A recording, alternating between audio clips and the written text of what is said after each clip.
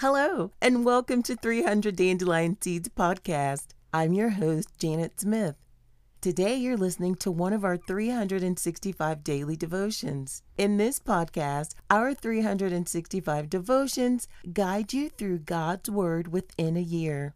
We are journeying through the Bible devotional in 1 year.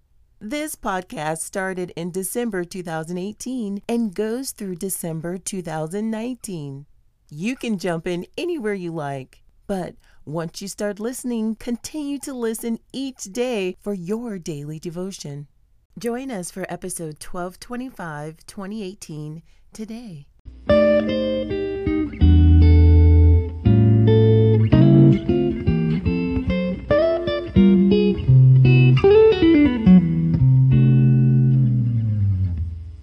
Falling down and wanting to.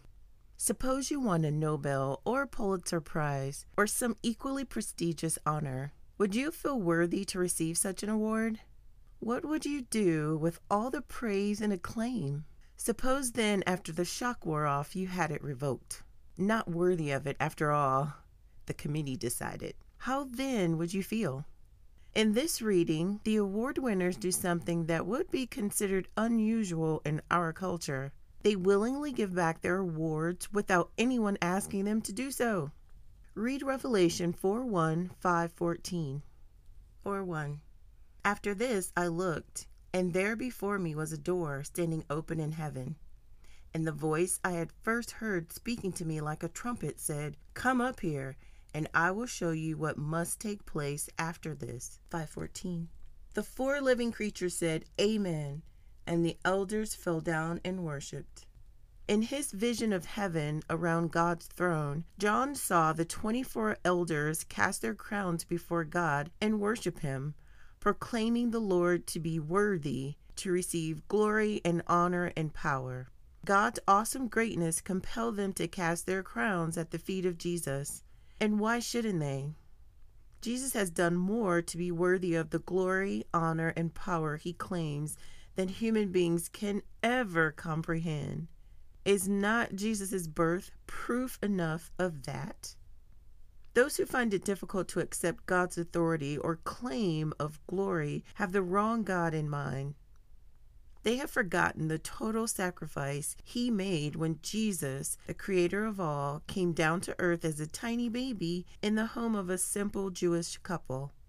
Their concept of God does not match the reality of his victory over sin and death either.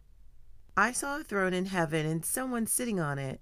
The one sitting on the throne was as brilliant as gemstones, like jasper and carnelian, and the glow of an emerald circled his throne like a rainbow. 24 thrones surrounded him, and 24 elders sat on them. They were all clothed in white and had gold crowns on their heads. From the throne came flashes of lightning and the rumble of thunder, and in front of the throne were 7 torches with burning flames. This is the sevenfold Spirit of God. In front of the throne was a shiny sea of glass, sparkling like crystal.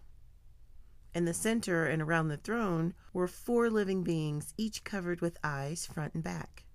Day after day and night after night, they keep saying, "Holy, holy, holy is the Lord God, the Almighty." Give God the glory and honor he deserves. Take your crown, your claim to fame, or whatever your glory may be, and cast it at Jesus' feet by praising him. Fall down and worship as the 24 elders did. What could make more sense at such a time as this? Thank you for listening to the 1 year Through the Bible devotional. Tune in tomorrow.